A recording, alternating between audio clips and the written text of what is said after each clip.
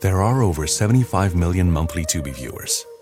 That's more people than there are influencers on the internet, which means Tubi is more popular than sponsored posts for digestive enzymes and high coverage foundation. More popular than soft launching your boyfriend. More popular than making boomers explode with rage when you tell them how much you make on a single post. Tubi, it's more popular than influencers. See you in there. It's that time of the year. Your vacation is coming up. You can already hear the beach waves, feel the warm breeze, relax, and think about work. You really, really want it all to work out while you're away. Monday.com gives you and the team that peace of mind. When all work is on one platform and everyone's in sync, things just flow. Wherever you are, tap the banner to go to Monday.com.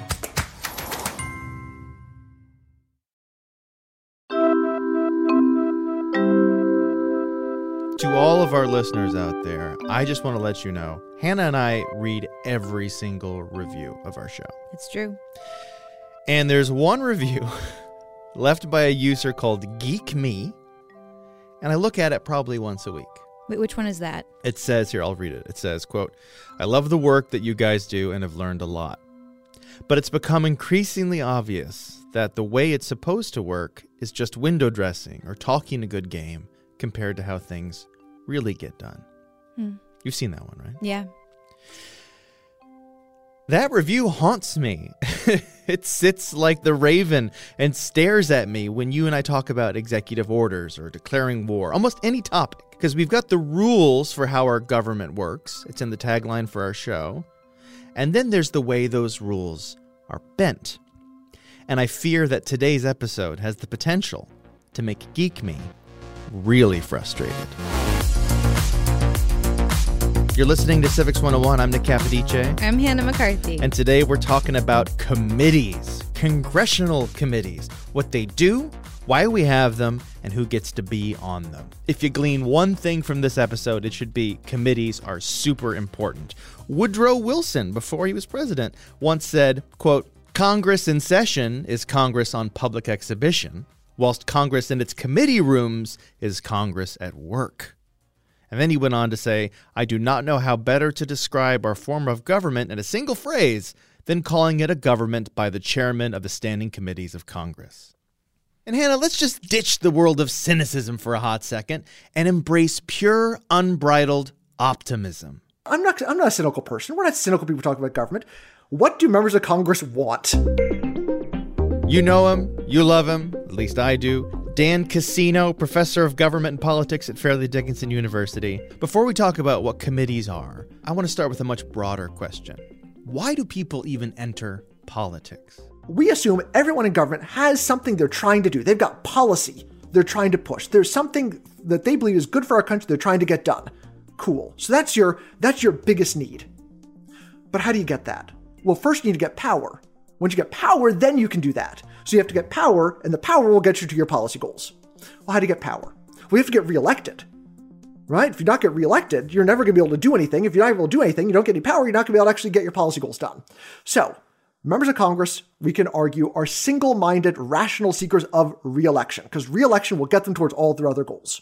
Being on a good committee helps you get reelected. Wait, how does that help you get reelected? That is something I hope to convey by the end of the show, Hannah. So what I want to do is, we talk about stuff and then we do a break and we ask people to sign up for our newsletter and then we say, okay, we're back. I do. Yeah. What I'd like to do for the first half of the show is to hold on to this good faith Civics 101 breakdown of committees. And then in the second half, I'm going to talk about money, lobbyists, and a secret point system. A secret point system? Yeah. So let's start at the very beginning. Almost every bill that is written in Congress is referred to a relevant committee. There are 20 permanent standing committees in the House, 16 in the Senate, and 4 joint committees, which have members from both the House and the Senate. Each committee has a chair. Very important role. The chair of a committee always belongs to the party that controls that chamber of Congress. For example, as of this recording, February 2022, the Democratic Party controls both the House and the Senate, meaning all committee chairs are Democrats. And each committee has subcommittees. Those are smaller committees that work in one specific subset of the larger committee, and each of those has a chair. And as to what these committees do, here is Leah Rosenstiel, professor of political science at Vanderbilt University. Broadly speaking, right, of course, Congress writes and enacts legislation, but it's a huge body, and it's really hard to have, in the case of the Senate, 100 people all agreeing, on what should go in a bill. And even when you're writing the initial bill, what to do, it also really doesn't make sense to have 100 people all try to become experts on education policy or agriculture policy, right? So the idea of congressional committees is just a simple division of labor, where you have committees that typically have a jurisdiction, specific policy areas they're responsible for. They often do a lot of the drafting of initial legislation. Bills then pass through committee before getting enacted by the chamber. So the people on these committees do know a little more than the average bear about specific topics. Yeah, and you often get people serving on committees from states that really care about those topics. There's some evidence in political science that the committees that you choose to serve on reflect the needs of your constituents. So if you look, for example, at the Senate Agriculture Committee, right, that's a committee that typically is made up of members who represent states that have more farming industry, right, that are more rural. And that sort of makes sense. Why would you want to serve on the Senate Agriculture Committee? Because your constituents, right, care about those types of issues. Hannah, name a state that comes to mind if I say something like cattle farming. I don't know, maybe Nebraska? Yeah, Congressman Don Bacon from Nebraska's 2nd District. He serves on the subcommittee on livestock and foreign agriculture.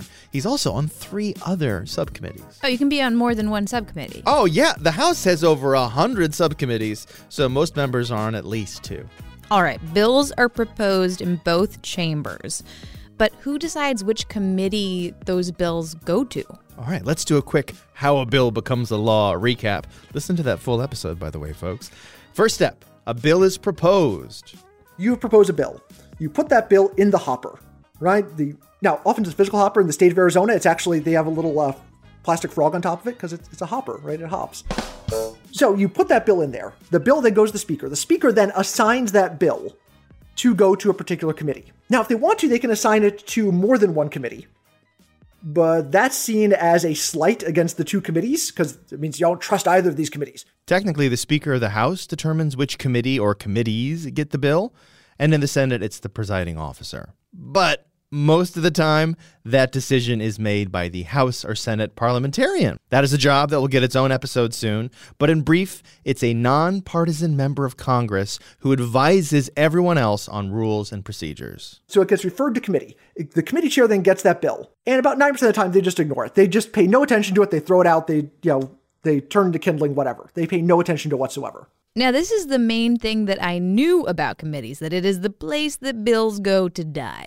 It's a statistic I never tire of repeating, and it varies slightly Congress to Congress, but usually about 2 to 4% of proposed bills become laws. 90% of proposed bills die in committee. This means that chairs of committees and subcommittees have enormous amounts of power. That is, if I'm chairing a committee and I don't like a bill, I just ignore it and it's dead. There's nothing anyone can do about it. I just don't report the bill out. If a bill is in committee and the chair refuses to report it out, as in bring it to the floor for a vote, is there no way that Congress can force it out? There is, and we've mentioned it in other episodes. It's called a discharge petition, but it is exceptionally rare. Dan said more often, if there's a desire for a bill to make it out of committee, the Speaker of the House just says to the committee chair, "Come on, pal," and it comes out. Let's assume then that we've got a rare bill that is not ignored by the chair. What happens in the committee chambers with one of those bills?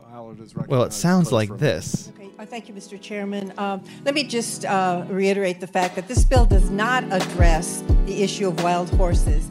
It deals only with domestic horses slaughtered for human consumption. Clerk will call the roll. Mr. Adderholt.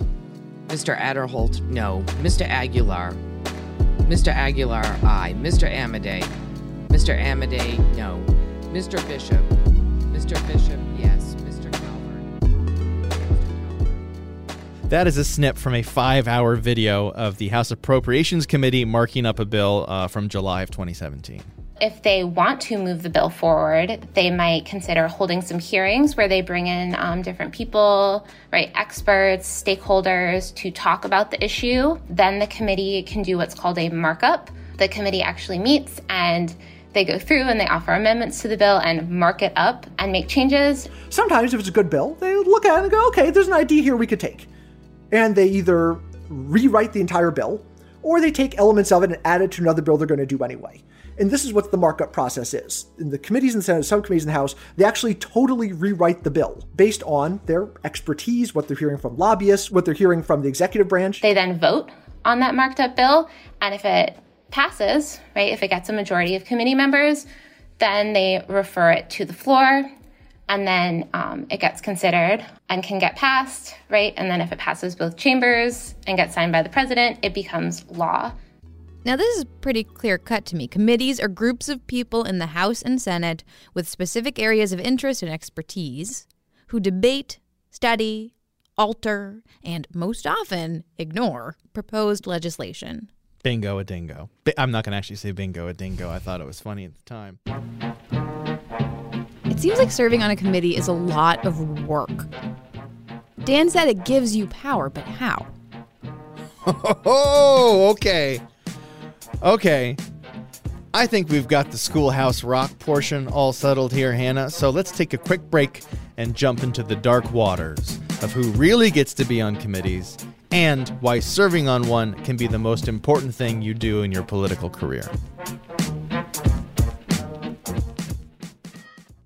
There are over 75 million monthly Tubi viewers. That's more people than there are in France, which means Tubi is more popular than cigarettes for breakfast.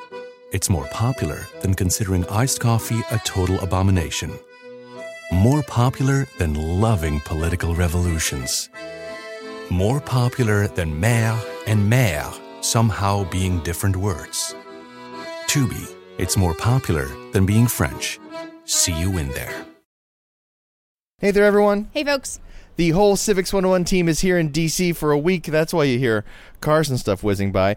We are in the district to talk to the people that we talk about on a daily basis. And a lot of those people work in the executive branch. That is the largest employer in the world. And a lot of those people work in the civil service, where, after the assassination of James Garfield, it's a long story, they take an exam to make sure that they are the right person for their job. But if you run a business and you're not the federal government, the best way to search for a candidate isn't to search at all, but to match instead. With Indeed. 93% of employers agree Indeed delivers the highest quality matches compared to other job sites. 23 hires are made on Indeed every minute, and their matching engine is constantly learning from your preferences, so the more you use it, the better it gets. And listeners of this show will get a $75 sponsored job credit to get your jobs more visibility at Indeed.com/civics. Just go to Indeed.com/civics right now to support our show by saying you heard about Indeed on this podcast. Indeed.com/civics. Terms and conditions apply. You need to hire? You need Indeed. It's that time of the year. Your vacation is coming up. You can already hear the beach waves, feel the warm breeze, relax, and think about work. You really, really want it all to work out while you're away. Monday.com gives you and the team that peace of mind. When all work is on one platform and everyone's in sync, things just flow. Wherever you are, tap the banner to go to Monday.com.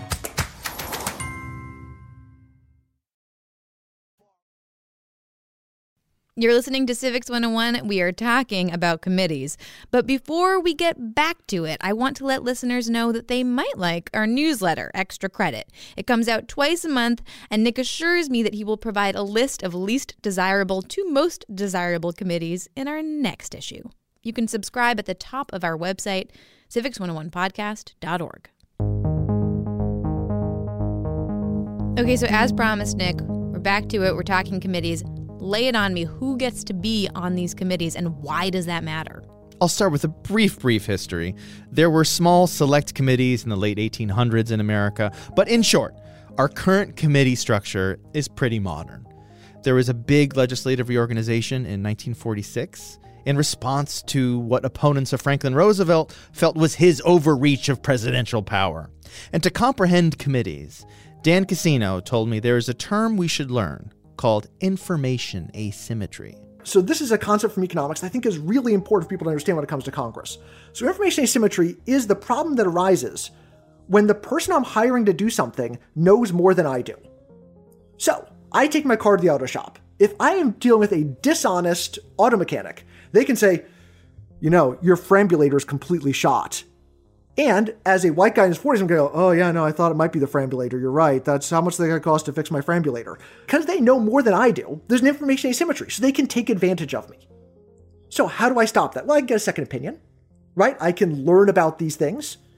The problem Congress faced was the government had gotten so complex, was doing so many things that they didn't know. Leaders in Congress didn't know everything the government was doing.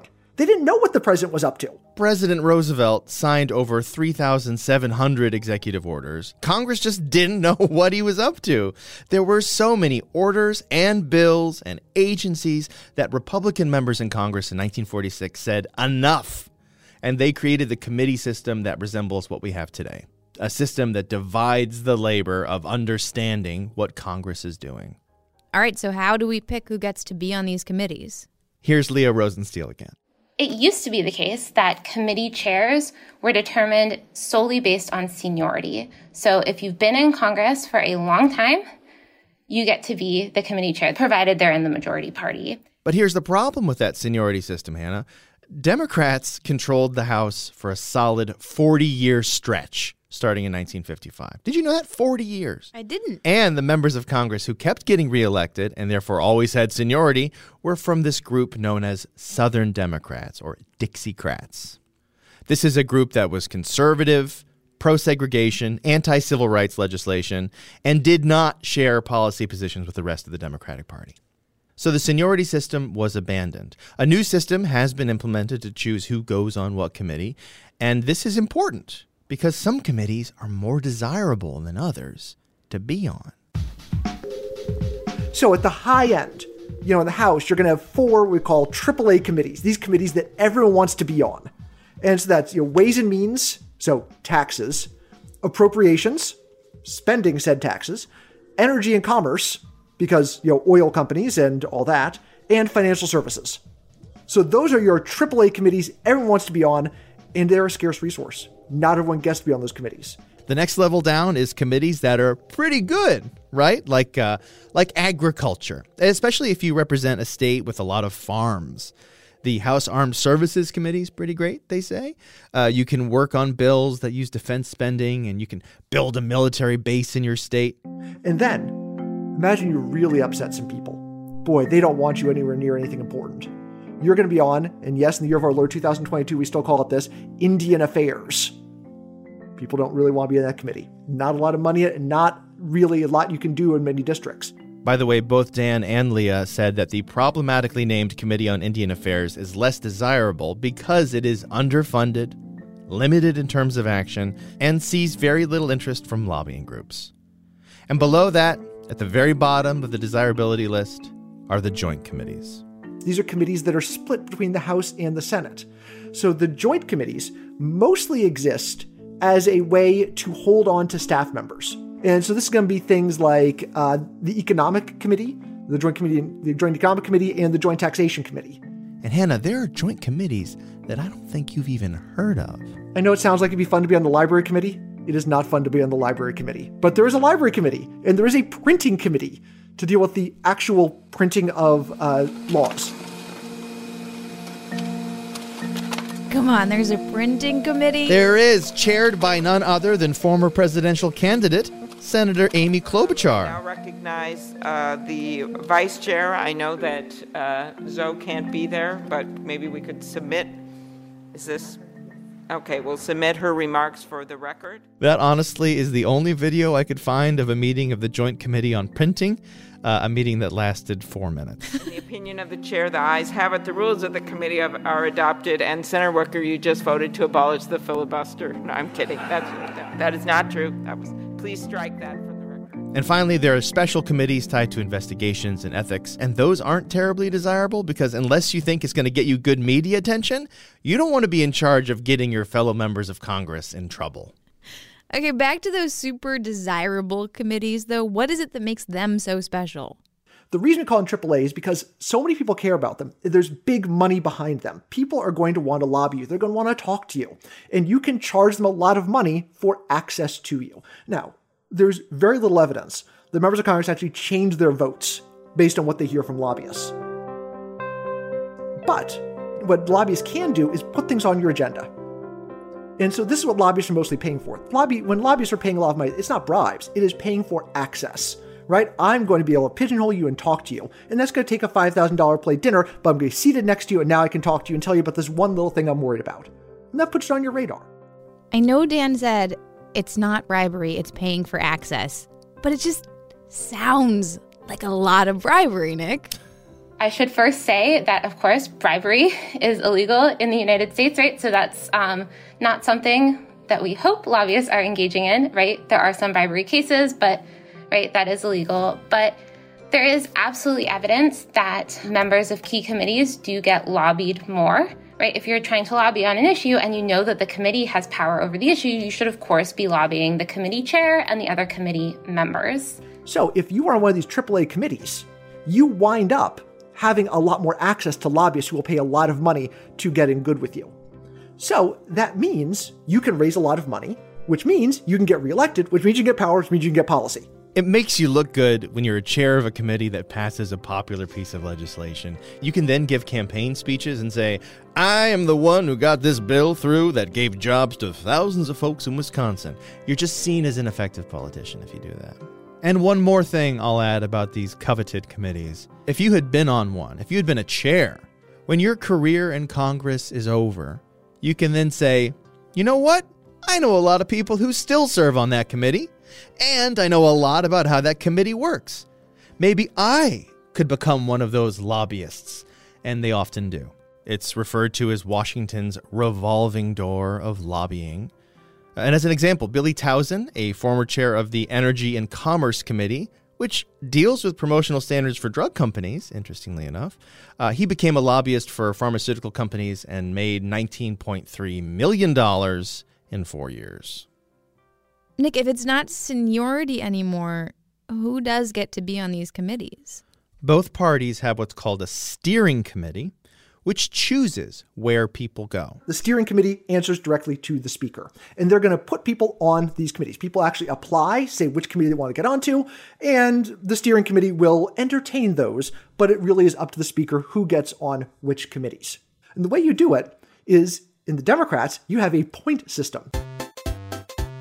Oh, you weren't joking about the point system. I wasn't. It's a literal point system. Doing certain actions for your party gets you points. Hosting a fundraiser that gets over $15,000 to the DCCC gets you 5 points. Traveling to a district to campaign to flip it from red to blue gets you 3 points, and so on. Speaker of the House Nancy Pelosi has the most points at 279, and lots of folks had 0 points. They've gamified getting on committees and getting favors from leadership. So the big thing that gets you points is giving lots of money to the Democratic Congressional Campaign Committee. So the more money you give to the DCCC, or in the case of Republicans, the Republican Congressional Campaign Committee, the more points you get. Now, Republicans, as far as we know, these things are all, by the way, secret. They don't tell you this. We just get leaks occasionally. So we actually have leaks from the Democrats in 2019 detailing their entire point system. Republicans, we think, is similar, but we don't actually have the full leaks from them. And how much money are we talking here? Well, I encourage listeners to read the full member dues report that was leaked in August of 2019. I'm going to put a link to it on the episode page of our website, civics101podcast.org. But members of those AAA committees were expected to pay $600,000 a year. What? While we don't have a due sheet for the National Republican Congressional Committee, a report from the Brookings Institute in 2017 laid out that it was very similar. One former Republican House rep was quoted as saying, "Every time you walk into an NRCC meeting, a giant gosh darn tally sheet is on prominent display that lists your name and how much you've given or haven't. It's a huge wall of shame." End quote. Do they pay these dues from like their personal bank accounts? I don't get it. Like, where does this money come from? Yeah, no way. Dan said Washington is a lot like Broadway. You never put your own money on the show. What you do is you transfer money from your campaign funds to the NRCC or DCCC, or you just hold a fundraiser and say, don't put my name on the check, but the campaign committee on the checks instead. So what happens if a member of Congress does not pay their committee dues? That means that when it comes to decide who's going to move up into one of these scarce spots that everyone wants, well, if you haven't been paying your dues, it's not going to happen to you. You're not going to move up in the leadership ranks. Notably, one member of the House has, in recent years, openly refused to pay her dues to the DCCC.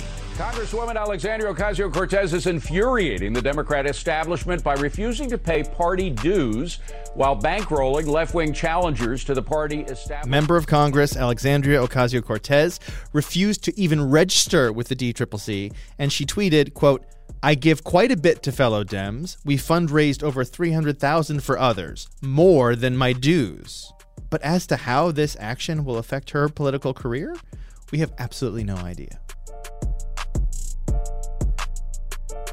All right, Geek Me, how you feeling? Civics 101 at nhpr.org, Geek Me. Drop us a line.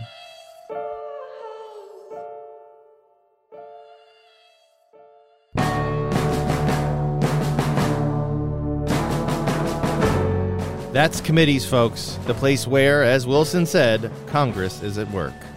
Today's episode was produced by me, Nick Capodice, with you, Hannah McCarthy. Thank you. Thank you. Our staff includes Christina Phillips and Jackie Fulton. Rebecca Lavoie is our executive producer and only eats her salad with a fork. Music in this episode by Jesse Gallagher, Junior 85, Prolator, Diala, DivKid, Scott Gratton, Corey Gray, Kevin McLeod, and the GOAT, Chris Zabriskie. Civics 101 is a production of NHPR, New Hampshire Public Radio.